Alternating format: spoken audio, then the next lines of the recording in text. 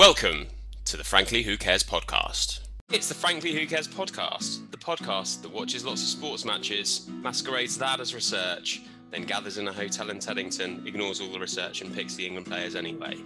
Today we discuss which rules should be changed in sport and have an aimless meander through the sporting wilderness.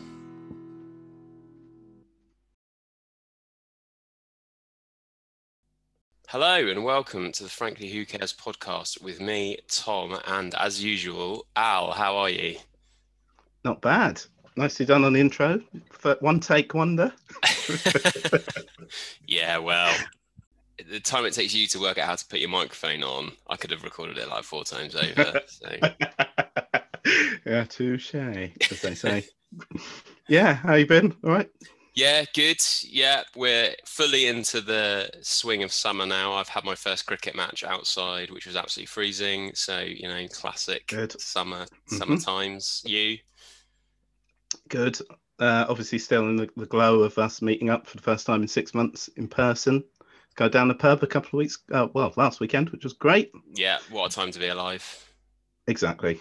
Yeah, wonderful time. So, yeah, good, really. And plenty to talk about today sports-wise as well. There's a few things in the news that we'll get to a bit later that have caught my eye. I'm sure you've got a couple of things as well. Yes, absolutely. Always with my finger on the pulse of rare and not so rare events, which we'll come on to. Good. But shall we plough straight into gold, silver, bronze, Dean Macy this week? I think we should. And we've already thrown people off by you doing the intro, so we might as well go full hog and mix things up there as well. So this is the creativity that comes when you go for a pint outside. So exactly in the freezing cold. Yeah, very much so.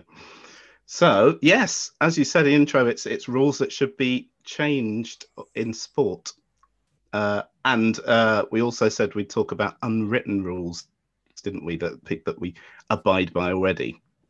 So how do you want to do this? Should we start with the unwritten rules to warm up and then go into the big ones? Or yeah, I think we should do the rules that need changing because I think unwritten rules are a good a sort of good one to discuss, but they're not going to change the sporting landscape in the way that some of our rules could, I think.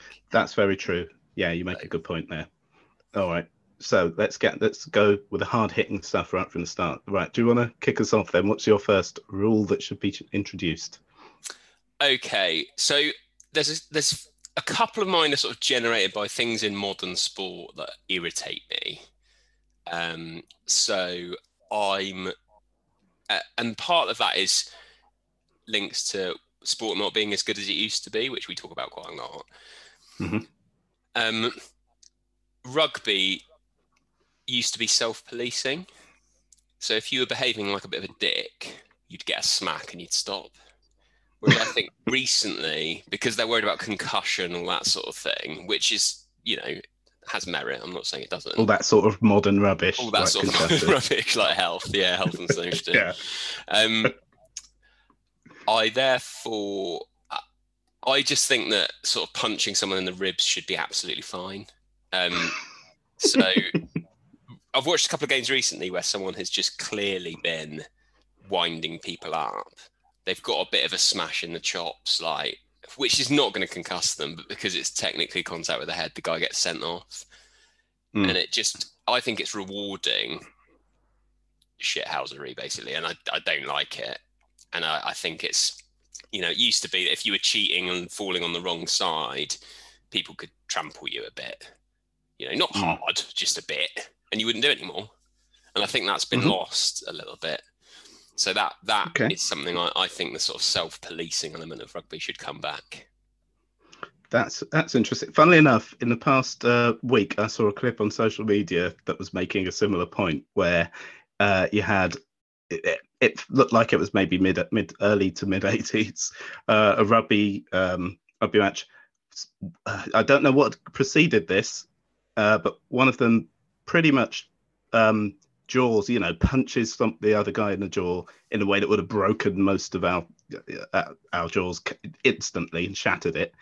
Has another swing at him, and then you see the ref jump in between them, getting them to shake hands and get on with the game, which they do.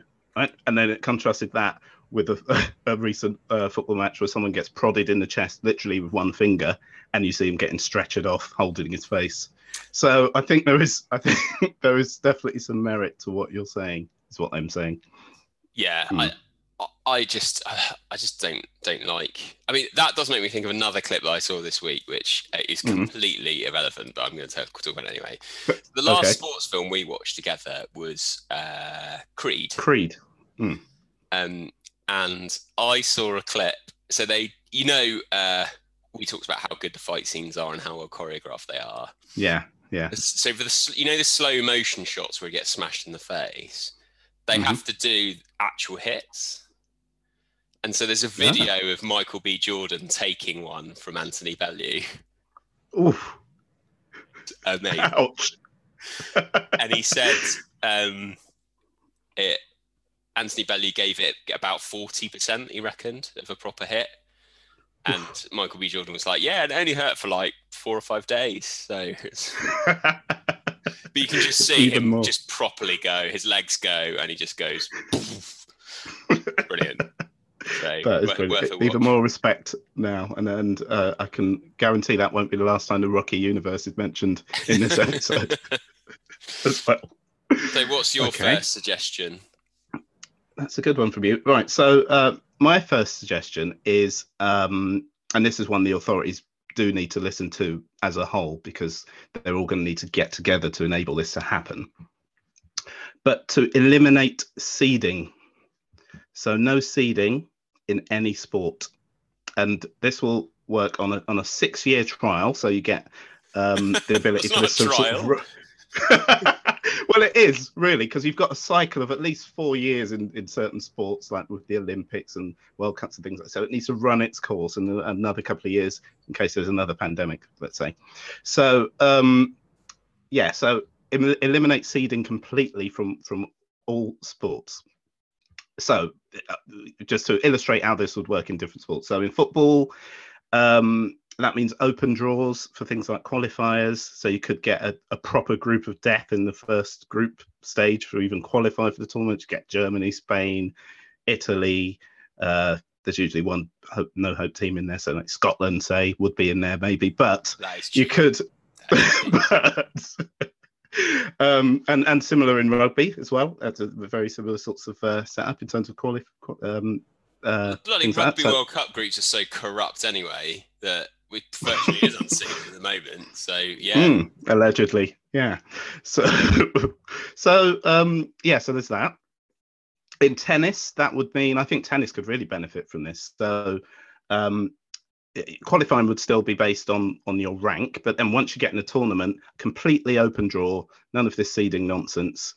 So you could get Federer v Djokovic in the first round. You turn up and that's maybe second round, and you think you're going to get like Federer winning in an hour and 50 minutes against some no hope. And no, he's playing Djokovic. Brilliant, completely shakes things up. So that's tennis. Thoughts so far? It's disappointing. I'm enormously positive about this. Okay, there's more. Okay.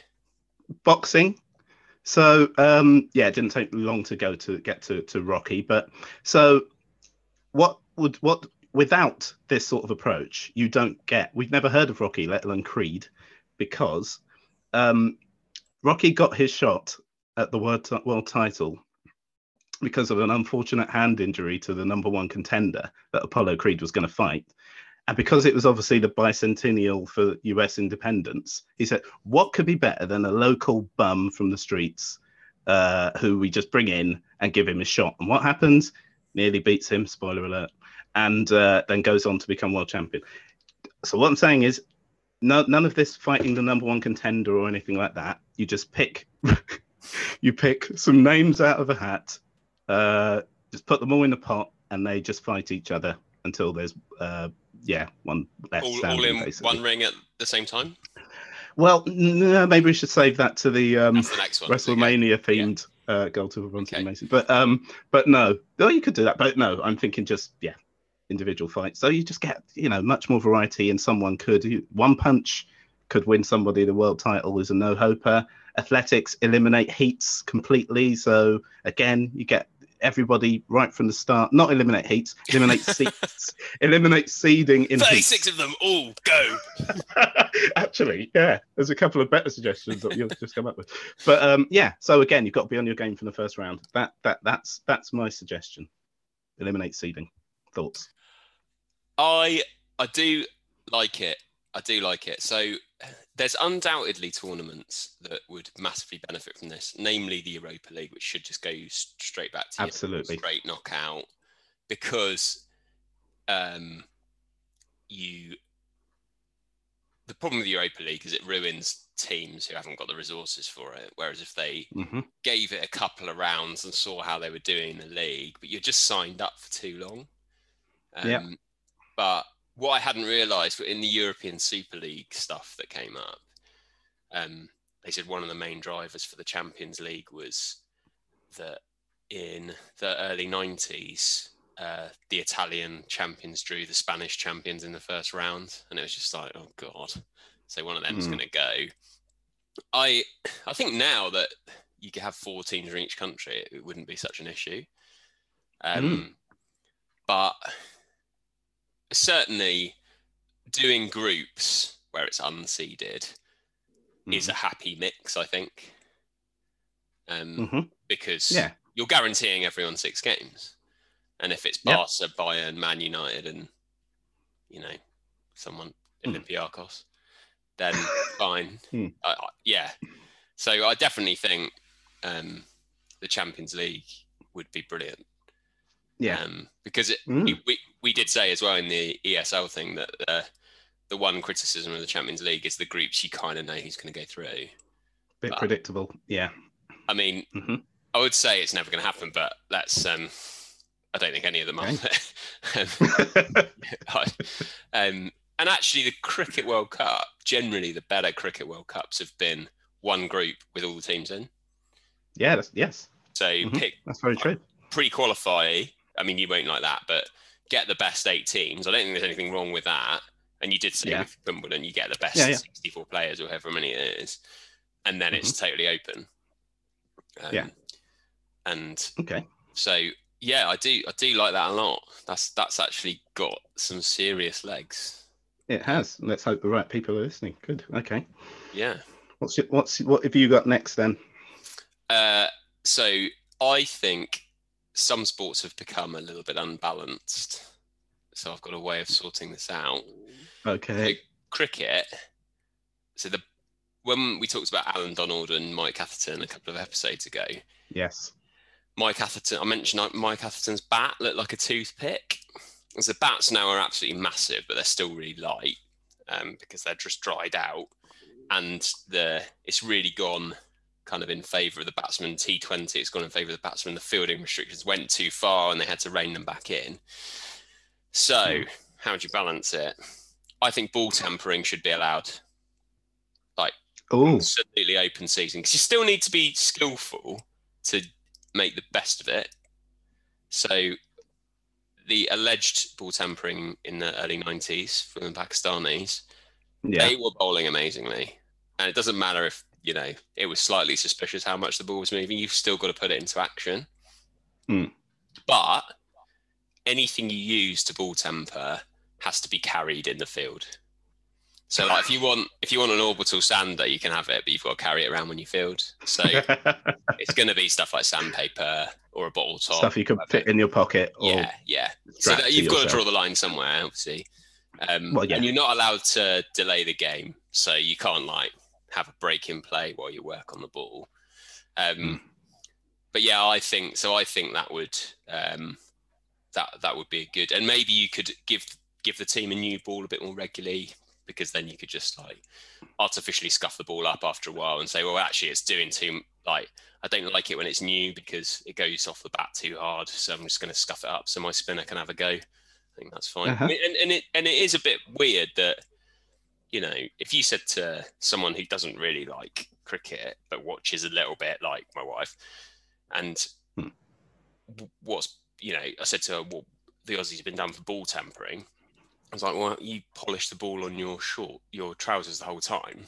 Why is that allowed? It's like, don't know, just is. Someone decided at some Yeah. point that preserving is fine, but degrading is not fine. But actually, throwing it into the ground so it bounces in and degrades a bit quicker, that is allowed.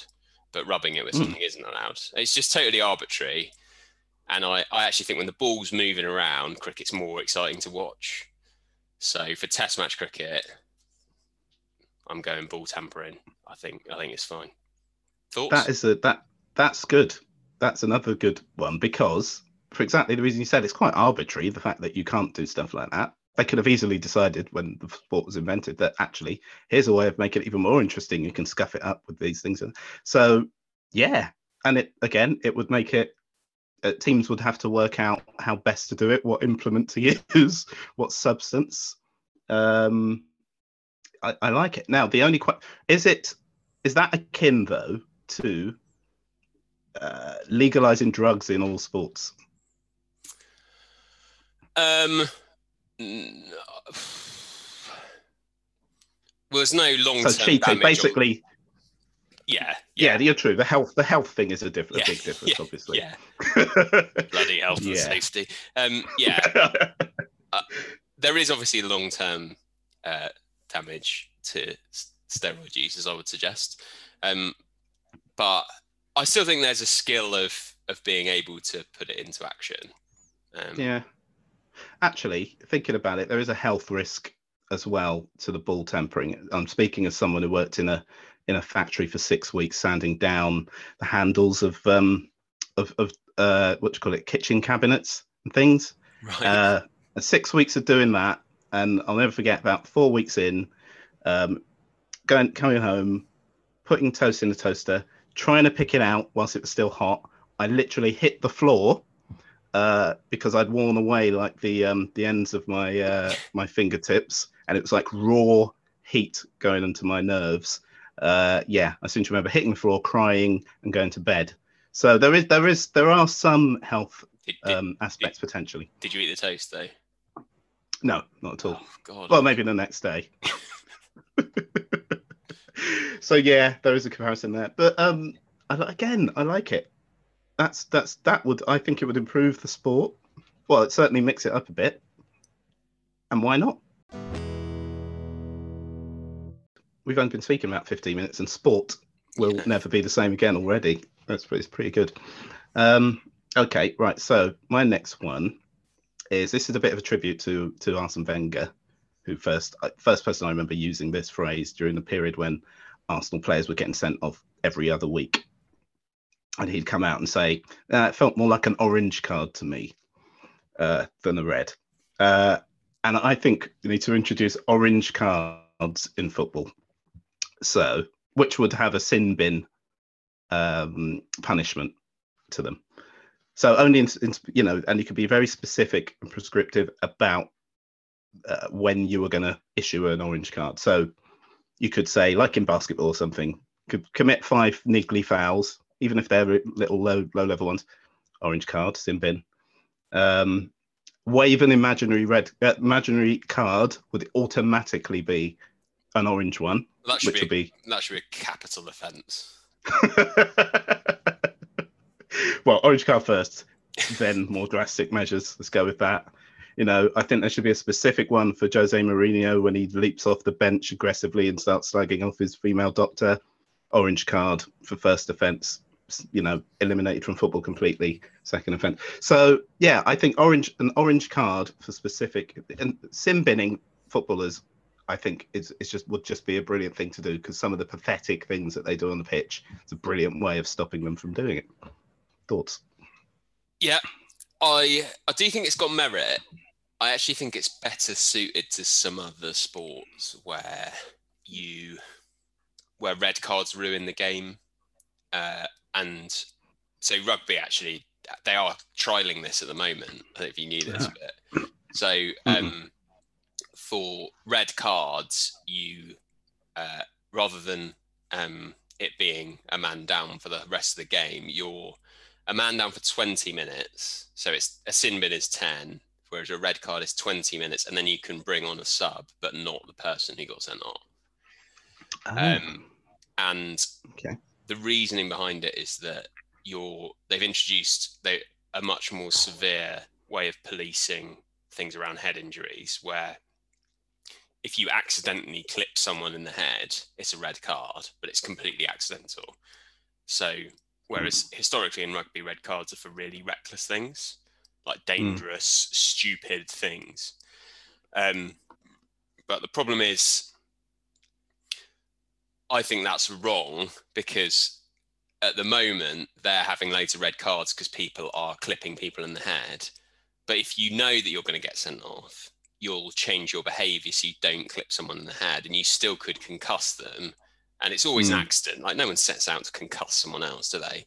So I don't think it's the right thing in rugby necessarily, but you do feel there are instances where, I mean, if you paid 85 quid to go to Twickenham to watch a test match and someone went to hand someone off in the first 5 minutes, got the timing wrong and elbowed someone in the throat, and that was a red card and it ruined the game, you'd be furious.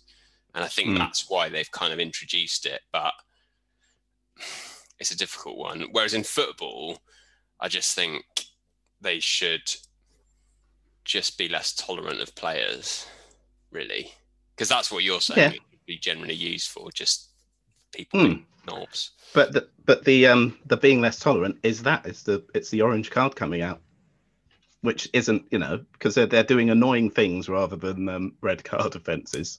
Yeah. So sometimes, go on. Is it a 10-minute sin bin? Yeah. Let's say 10 minutes. Yeah. I've thought through. Yeah. Go on then. So now let's make it 9. So it's like it's 10% of the game. Okay. Yeah. Right. Yeah. So what if someone is through on goal and you bring them down? Is that a red? that can be dealt with the existing laws of the game. So professional foul, red, 1 match ban. And if they do it and it's a penalty, which also gets scored? If it depends on whether. Okay, so you could, like in American football, you could have them offsetting. So if someone gets brought down, and then gets up and waves an imaginary yellow card or red card at the ref, right? Then it wipes out that foul completely, and the orange card supersedes that. So no, there's no extra punishment for doing it. There's already punishments for that. But if someone waves the card, then they're going to go, and then it's the foul is negated. It's cancelled completely. So that you've just introduced a new element. Thanks. Yeah. Yeah, I think there's some merit to it. I'm not sure you've quite got it right. No? Okay. So it's one that Wenger in his new role, who will undoubtedly bring this in, because he first came up with the concept, will have to consider the details. I mean, I'm not here to come up with the details. I'm here to sort of just put things out there. I'm not the how guy, I'm just the what guy. Exactly. Very much so. Another thing that I'm going to pick up on this, which is really pedantic, because it's happened to me at work today. If you're going to have 3 cards that rely on colours, it shouldn't be yellow, red and orange. I know orange is halfway between a yellow and a red. Architects always do this. They were like, oh yeah, we've done all the house types and we've highlighted them in different shades of blue so you can tell them apart. It's like, why didn't you make them green, red and orange, like completely different colours? Because then I'll be able to see it no matter how my printer is. Like if I've got the different printer to you at home, they'll all look the same. So yeah. Yeah, but as someone who did green, blue and orange or whatever it was recently, this last week, in fact, and then was told by someone who was colourblind that could only see like a couple of colours, this whole area is fraught. So, so... As I said, other people, orange card, it can be called the orange card, but it could be, I don't know, purple. How about that? Yeah. Yeah, fair enough. All right. What's your next one? So I have borrowed this from Max Rushton of the Guardian Football Podcast. Overhead kicks should Okay. always be onside. Okay. Because I just think they're amazing. Tell me more. So even if you're miles offside and you know it, you should have to like try something jazzy. So This is good, actually. So what you're saying is someone could be miles offside, and someone could spot them miles onside and play the ball in a way that gives them an opportunity to do an overhead kick to score. But that's the only way they can score. Yeah. Or touch the ball, really, even. Right. Yeah. Okay. Yeah. I'd like to bring in that it's some kind of like you've got to get. It's not just one where you like shin it in the opposite corner, but I do appreciate that's hard to enforce. That seems ridiculously harsh. Yeah. If someone manages to score from a overhead kick, hit the shin. Wayne Rooney's famous one against Man City was a shinner. Shinner, yeah. But what I'm thinking, it came up when Olivier Giroud scored against Atletico, and it was, I mean, we haven't even covered VAR in this, but it was, it got hooked into the box and he overhead kicked it into the net. And then there's a massive review for offside. So he was in an offside position, but it was judged that the defender had hooked it back, not the attacker. So he was on. But you had all the kind of occasion and drama was ruined by the VAR review. And it was just like, well, it should be onside because it's an amazing overhead kick. So, yeah. Mm-hmm. Okay, I like that one as well. In fact, that might well be my favourite. I don't have any more. Have you got any more? Yeah, I've got a couple more. Go on then, chuck them in. So in baseball, if you work someone round all the bases with like 3 little hits, you get 1 run for the person who scores. If you hit a massive home run, you get 1 run. And if you get a home run that just goes over, we get 1. And it's all the same. So there's always a yellow line that goes around the outside to designate where the home run is. So if it bounces above that line, it's home run and everyone can walk around. So I think there should be another line above that that's like red, which should be worth 2. So, you know, if you hit a home run and there's 2 guys on the bases, you get 3 because you get yours and then those 2. Whereas I think you should get 2 if you smack an absolute oofer, you should get 2 for that. So that, and I think that's not as skewed as some cricketers have suggested you should get 12 for a really big 6, but I think that's like if you literally hit it out of the park. Yeah. But I just think that's too much. Yeah, that's unrealistic. Unlike all the stuff we've been talking about. Yeah, agreed. Yeah, but I think that's disproportionate. Yeah, fair enough. That's good. And then I also another balanced sport was better than it is now. I'm not a massive fan of modern rugby shirts. So as players got massive and stacked, what defenders didn't need was for, at the same time as that happening, for players to be wrapped in skin-tight lycra rather than slightly baggier shirts with collars where you could grab people. Right. And also, there's a lot of, I'm a season ticket holder at rugby, there's a lot of people who wear pro-fit shirts for drinking Guinness, which is not really good for anyone. So I think that really rugby shirts should be designed with spectators in mind. And I did mention in our Six Nations preview that Scotland had a really nice shirt this year with a proper collar. And therefore, I think collars should be an absolute minimum. I think it's like, you know, like golf courses, like you collared shirt or you're not allowed on. And then, ideally, if, again, hard to enforce how players should wear it, but I think there should be, like, I think pro-fit shirts for spectators should be just outlawed. For people who choose to wear them, because they fancy themselves or because they're just fat and they think it'd be funny. But also for people like me who have accidentally bought one and put it on and what, oh God, look like a bloody sausage mistake from the sausage factory. So yeah, so that is one of my current beefs. So that's kind of everything. Okay. What's your unwritten rule? Very good. Unwritten rule. There's a cricket one that I think you've sort of talked about in the past, some stuff about cricket, the ball hitting your pads, and umpires, old school umpires not taking kindly to that if you're playing a sweep shot. Yeah. Well, if you're playing park cricket, it's even more extreme than that, isn't it? It's basically if the ball hits your pad at all, because usually there's no umpire when you're just having like a knock around. Yeah. And it has any chance whatsoever of hitting the wheelie bin, then you're out. That is an absolute cast iron unwritten rule. Yeah. Even people on your own team would give you out.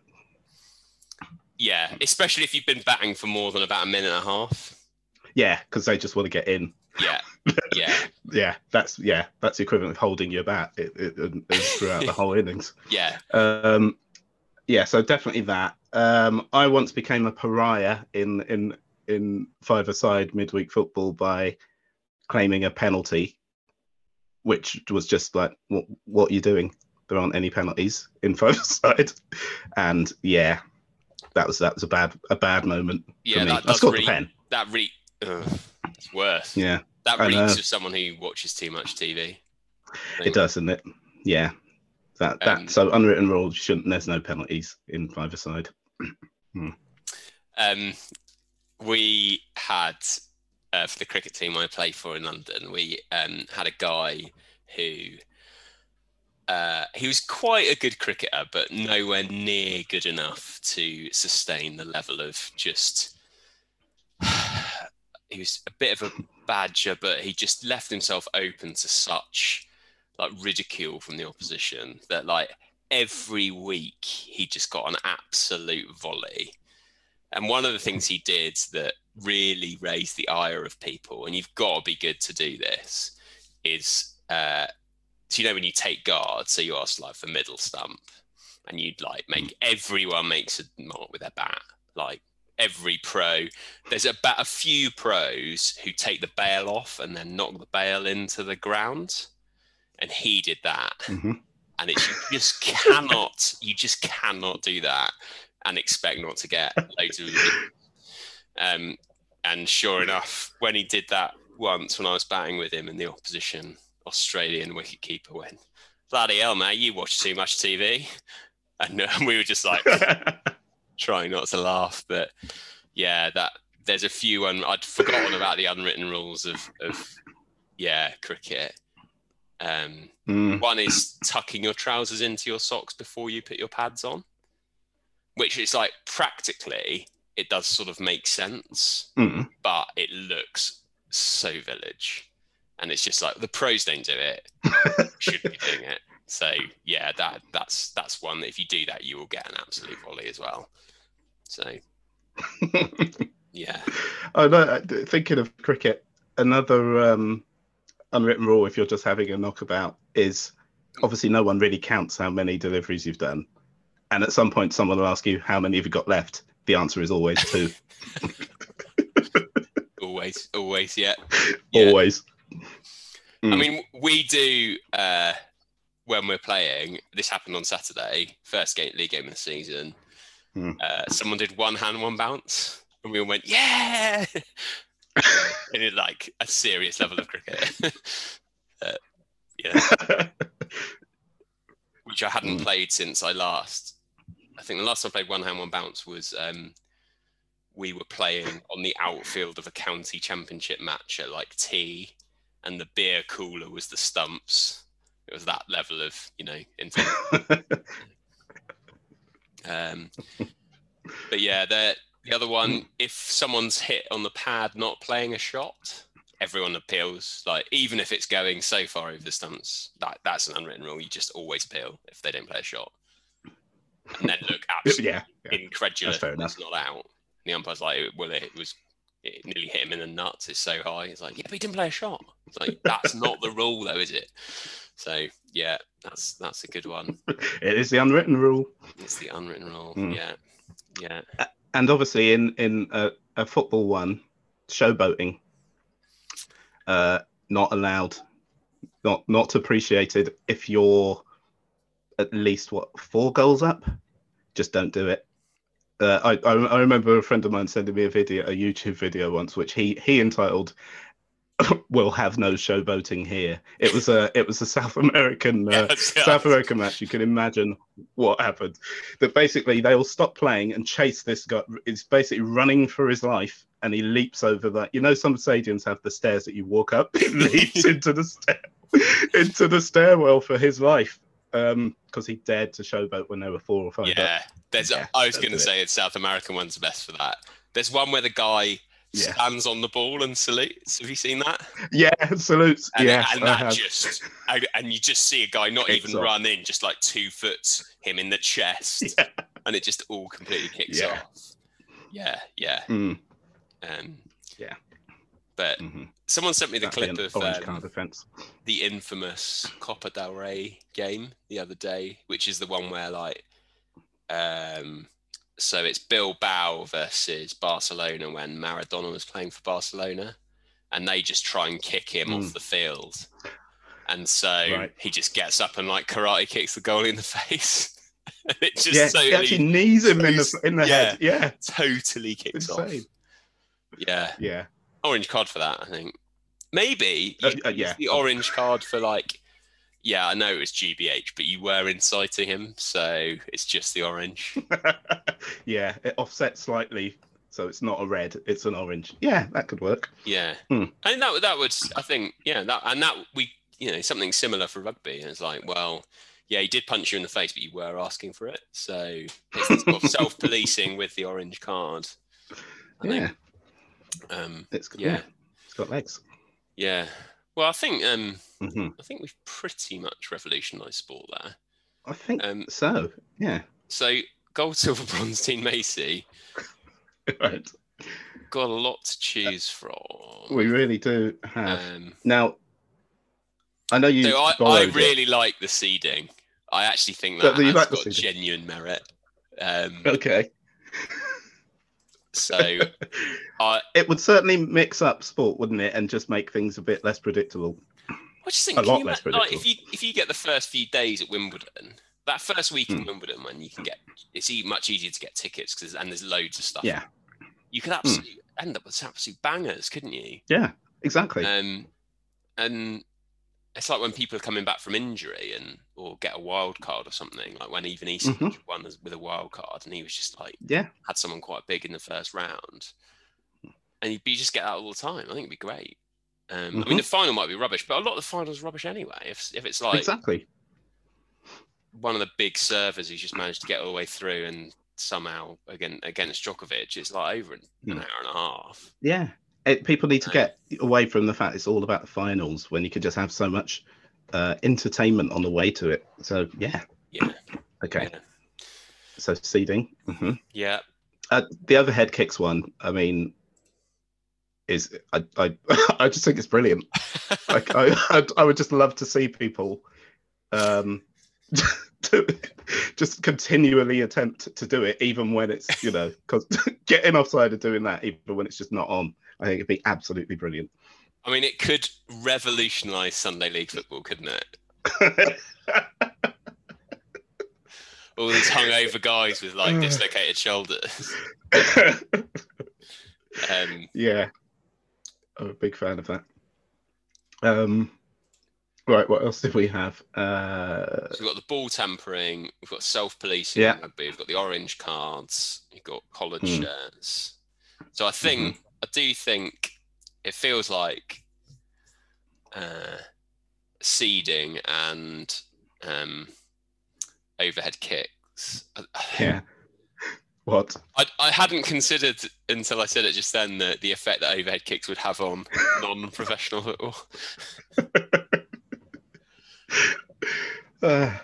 Which I think would be really funny, and is now promoting it up the order a bit. Yeah, agreed. I think that's a potential gold medalist, personally. All right, let's go for it then. Overhead kicks. Okay. Oh, Mm-hmm. gold. So silver, should we put seeding being abolished? Yeah. It's a really good one, abolish seeding. And then bronze and Dean Macy. So, remind me what your other ones were again. So rugby should be more self-policing. Ball tampering in cricket. Mm-hmm. Massive home run should be worth 2, and rugby should always be played in collared shirts. The collared shirts has got a good shout of the Dean Macy spot, I would say. Okay, shall I put that in? I think ball tampering should be an actual rule. I think it's my most serious one. So, and it's a very credible, credible one that could be implemented immediately. Perfect. Right, there we go. Nice. So, a nice little someone on the top of the podium performing an overhead kick. And then silver is due to the abolition of seeding. He's actually ranked. He's got a silver medal, but he's ranked 78th in the world. But he's just done a really good draw.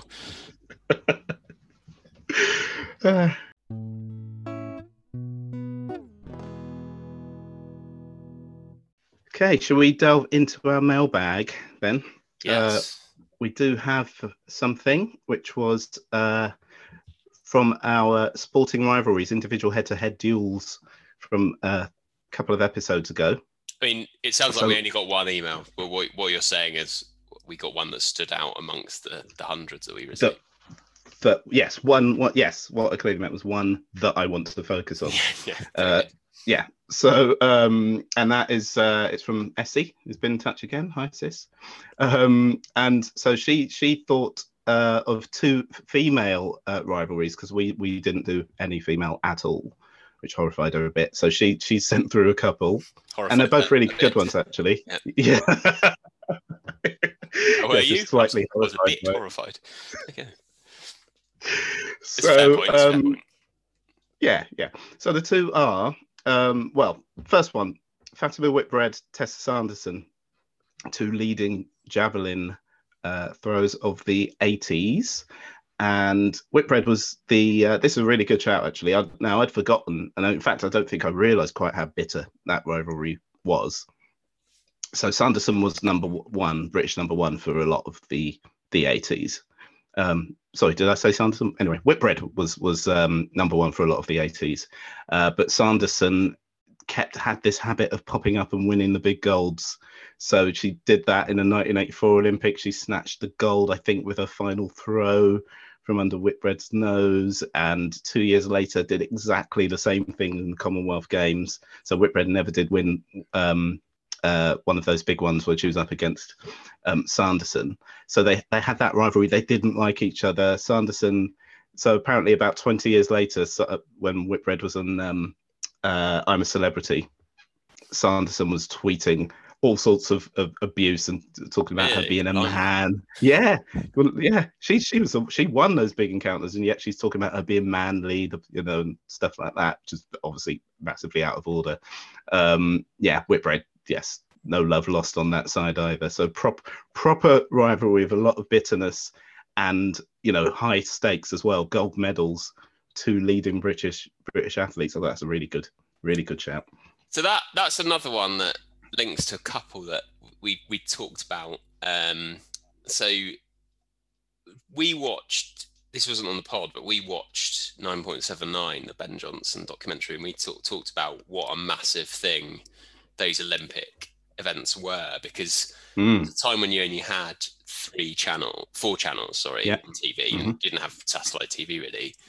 And so these people who won stuff at those, Coe and Ovett and those rivalries, were absolutely enormous. And I remember like Tessa Sanderson and Fatima Whitbread being on like the Generation Game and like, Yes. you know, shows like that, which were getting 15 million viewers on a Saturday night, and they turn up as the guests. And it's very different now. I think it's much, you know, you appreciate just how famous those people were. And to me, that's quite similar to the snooker thing we said, that it was just so big in the 80s and 90s that the TV audiences for those sort of things absolutely enormous. Huge. Yeah, that's a really good point. Absolutely.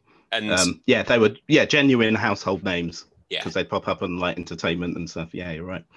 But also I liked about that rivalry is that, if you looked at the two of them next to each other, like Fatima Whitbread looked like an athlete. Yeah. But Tessa Sanderson didn't. Like, didn't look, you wouldn't have thought. So she throws things an absolute mile for a living. Yeah? Like, doesn't look like that. But, the thing I thought, just say to move on from that is a very good one. A little bit before my time, I don't remember, because 84 Olympics I was too young to remember, but when we talked about snooker and how famous it was during the 80s, and we talked about the Dennis Taylor final, can you imagine trying to explain to someone who is like, even someone I work with who's 18 now, trying to explain to them the concept of, snooker, it was so big that Cockney duo Chas and Dave did a song about snooker, which I think got to number one. Probably. Snooker at a time when you had to sell a lot of records to get into number one. Yeah. But I reckon if we could find our like friends of ours in their early 40s who could sing vast swathes of that song. Absolutely, and name several of the snooker players in it as well. Yeah, I could pretty much name them all. Yeah. But that's an era of FA Cup final songs and things like that, which are not a thing anymore. Which is also by Chas and Dave usually. Yeah. Yeah, I remember the Tottenham one. Yeah, about the year ending in one. That was their third and worst of the three. There was Aussie's Dream. Spurs were on their way to Wembley. Oh no, that was Was that not 81? Yes, that was it. Yeah, Spurs were on their way to Wembley. Tottenham's going to do it again and all that stuff. Quite worrying knowledge for an Arsenal fan, this, but I know. Bitter. Actually, I do have some wrongs to right in terms of speaking quite nicely about Spurs in recent episodes, but we'll get to that in the future. But yes, that Snooker Loopy nuts away. Yeah, And there was a snooker game show, Big Break, and Saturday night. Before that, was Pot Black, where it's like a timed frame, wasn't it? Yeah, Big Break. I remember. Yeah, Jim Davidson with everyone's favourite racist, Jim Davidson, presenting it. Yeah, in primetime BBC. So amazing. What a time to be a snooker fan, eh? So right, and another rivalry that Essie sent through was the Martina Navratilova Chrissy Evert 80s rivalry. This is a massive, iconic 70s and 80s rivalry, and I think I briefly mentioned in passing when we did that one that I considered Borg McEnroe, and looking into this, Borg McEnroe, another iconic rivalry, they played each other 14 times, whereas Evert and Navratilova played each other 80 times. They played each other more in finals, I think, than Borg and McEnroe played each other in total. Wow. And a lot of people, probably people who generally watch Wimbledon about other things, probably think it was really one-sided because Navratilova won most of their encounters on grass. But the head-to-head was actually 43-37, so quite tight. Yeah, and Evert won most of the ones on clay, so she, I think, still holds the joint record for the amount of French Opens that she won. So just a brilliant rivalry. That's a really good shout. It is. So we mentioned VAR earlier in passing, and we very I think we did well to avoid using that as a rule that should change. But I'm going to have a rant now anyway about a similar thing based on Navratilova versus Evert, right? So I remember distinctly their final match at Wimbledon, which I think was like one of the final 3 matches they ever played each other. And the reason I remember it, and a lot of people who watched it will remember it as well, is because of the really controversial ending. So it's a 3-set classic. It's really, really tight. Evert comes back to from 40 love down to break serve when she's like looks like she's going to go out, and everyone knows it's her final Wimbledon as well. And then that happens again in the next game. She comes back again, but she gets to I think 30-40, and then she hits a shot which flicks the net and bounces. Is it on the line? Umpire overrules it, calls it out. Right? There's no Hawkeye in those days. That's it. Once that decision's made, so she stands there, like, you know, you've got this wrong, sort of thing. And Navratilova's coming to the net, going, "You going to shake my hand or what?" And she's really, really bitter about it, and that's how she goes out. So that happened 35 years ago or something like that. I remember it distinctly. If Hawkeye had existed then, with it like someone overruled it, would I be remembering that match now? No, I wouldn't. It would just been another point. It wouldn't have been this dramatic ending. I say scrap technology in sport completely. Yeah, VAR whilst you're at it. Cricket, get rid of all of it and go back to umpires' eyes. There you go. Thoughts? Edgbaston 2005, the last wicket, which wouldn't have been out. There you go. Yeah, and well, I think the whole. It's difficult, isn't it? Because you sort of think, I'm not sure bad decisions do balance themselves out over time, but the euphoria of winning a game on a LBW decision, if you had to wait for a review, would just be so. I mean, well, it happens, isn't it? And it's just, I think for run-outs and stumpings, because there isn't the immediate. I never felt that ruined the theatre of it, and it's line decisions. Yeah.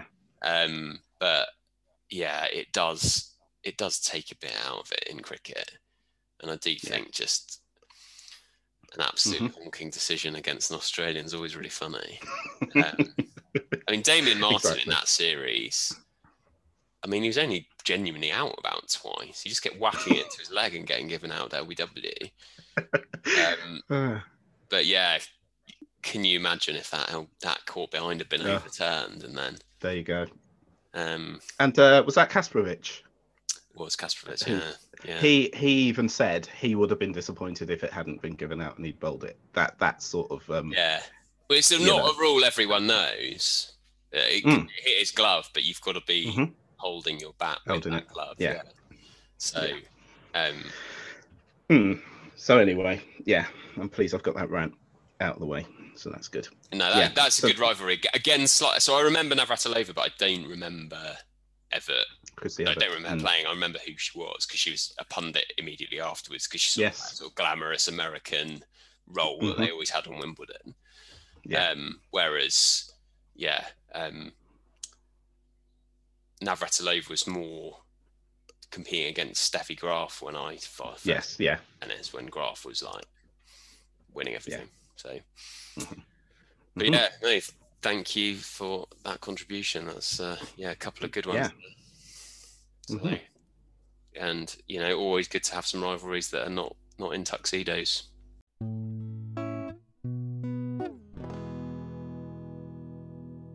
So, is there any news that's taken your fancy this week? Yeah, a couple of big news stories. Everyone should be aware that Chelsea have got to the Champions League final, playing Man City, all English final. The reason I'm raising this is because as I was watching it, I thought, so Tuchel's done quite well here.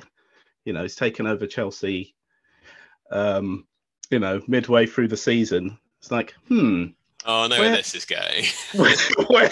where have I heard, someone predicting this before? And then I remembered this from our first podcast. To be fair to Chelsea, the managers they've brought in, usually midway through the season, have had an immediate impact. Hiddink a couple of times, Benitez, Avram Grant, did he come in as a replacement? So it's a formula that has worked before. So I basically predicted that Tuchel would get Chelsea to the Champions League final. I think the evidence is there. So that's not what I thought you were going to say, actually. What did you think I was going to say? Well, I'm pretty sure I said in the same exchange I didn't think Tuchel was the right man for the job. I thought that's where you were going with it. I'll find that clip as well. Insert that in now. Yeah. So well, I think we can definitely agree that Frank Lampard would not have got them to the Champions League final. That is true. But that is still an eerily accurate prediction from me, wouldn't you say? In fact, some would say... Eerie, is it... if you see something that's happened twice before and say, oh, this has happened twice before and it's worked, I'm not sure that's an eerie prediction. I think it is, because nobody expected Chelsea to go from where they were to the Champions League final, and the fact that you're not willing to admit that I am Nostradamus is quite disappointing, frankly. I knew you'd react this way, but yeah, predicted on the nose. Tuchel takes them to the Champions League final. The audio doesn't lie. So that was one of the main things that's happened this week. You spotted anything?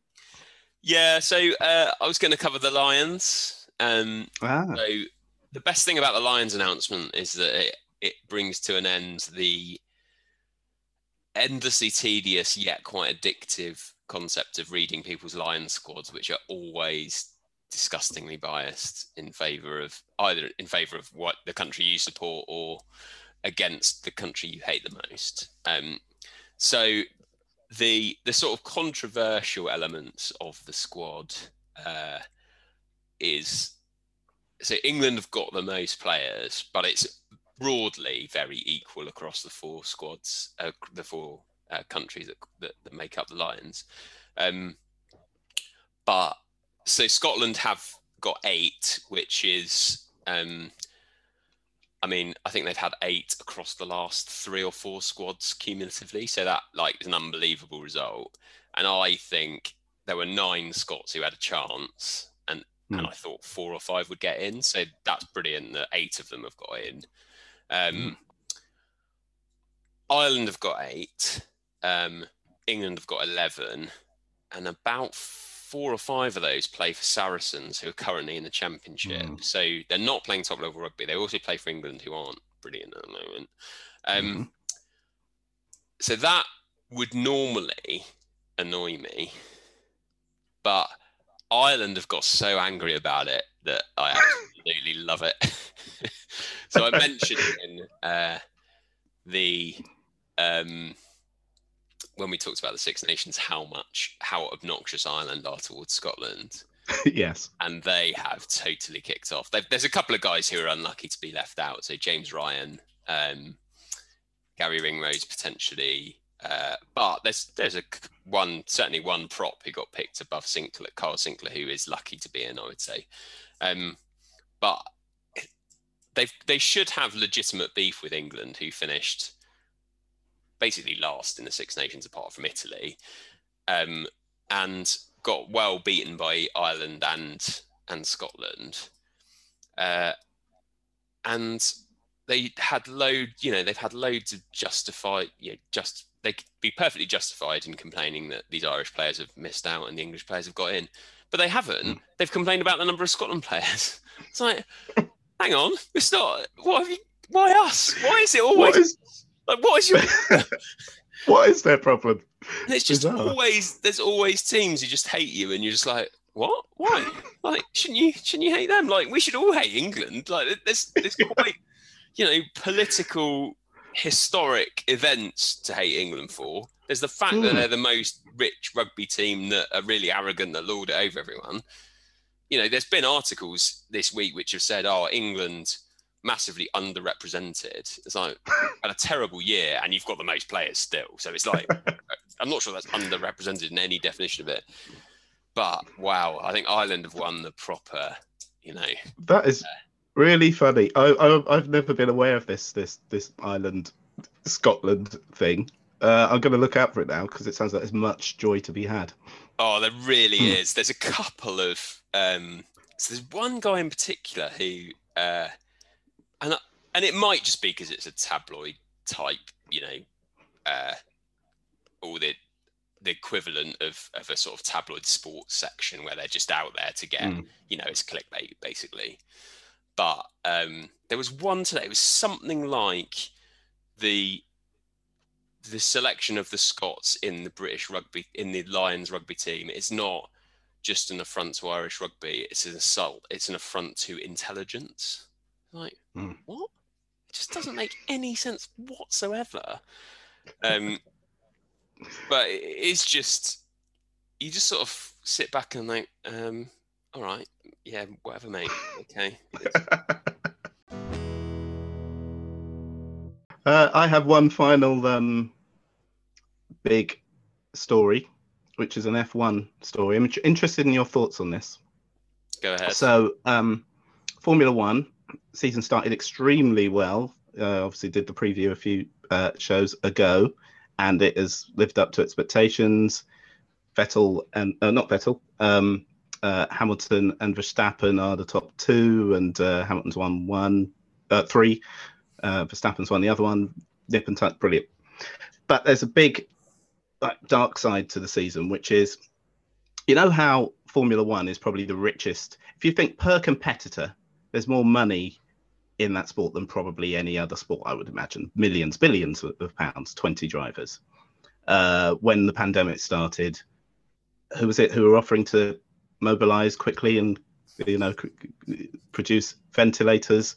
It's Formula One, because, they can mobilize like that. It's what we do. And yet they can't seem to find masks that fit the drivers. But they don't have to keep pulling up every 2 seconds. So I don't know if you watched much Formula One this season or any. No, I haven't, I'm afraid. So if you did, you would notice whenever they're interviewing anybody, whether it's the team principals, the drivers, even the broadcasters, Brundle, they're constantly pushing their masks back up their faces. And these are like McLaren branded, Ferrari. These aren't just, your $5.99 from Amazon jobbies. So the worst offenders here, Daniel Ricciardo, Sebastian Vettel. If there was an outbreak in the paddock, I guarantee Sebastian Vettel would have started it by touching his mask all the time, every other word. It's completely and utterly ridiculous. How can this be happening, Tom? Thoughts on this scandal? I've got quite a big face, so right. I do have. So I've taken the approach to masks of buying about between 10 and 12 and stashing them in every single coat pocket. Two in some coats. Excellent tactic. Yeah.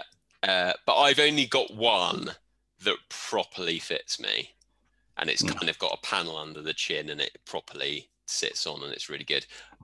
Okay. A lot of the sort of ones that are really cheap and rubbish and are just stashed in various places, including the one that's over the gear stick in the car, that is too small for my face. It's fine if you're just walking around, but if you're talking, it does ride down, and then you're kind of very conscious of like pulling it up. And are any of your masks made by a Formula One team? Just asking.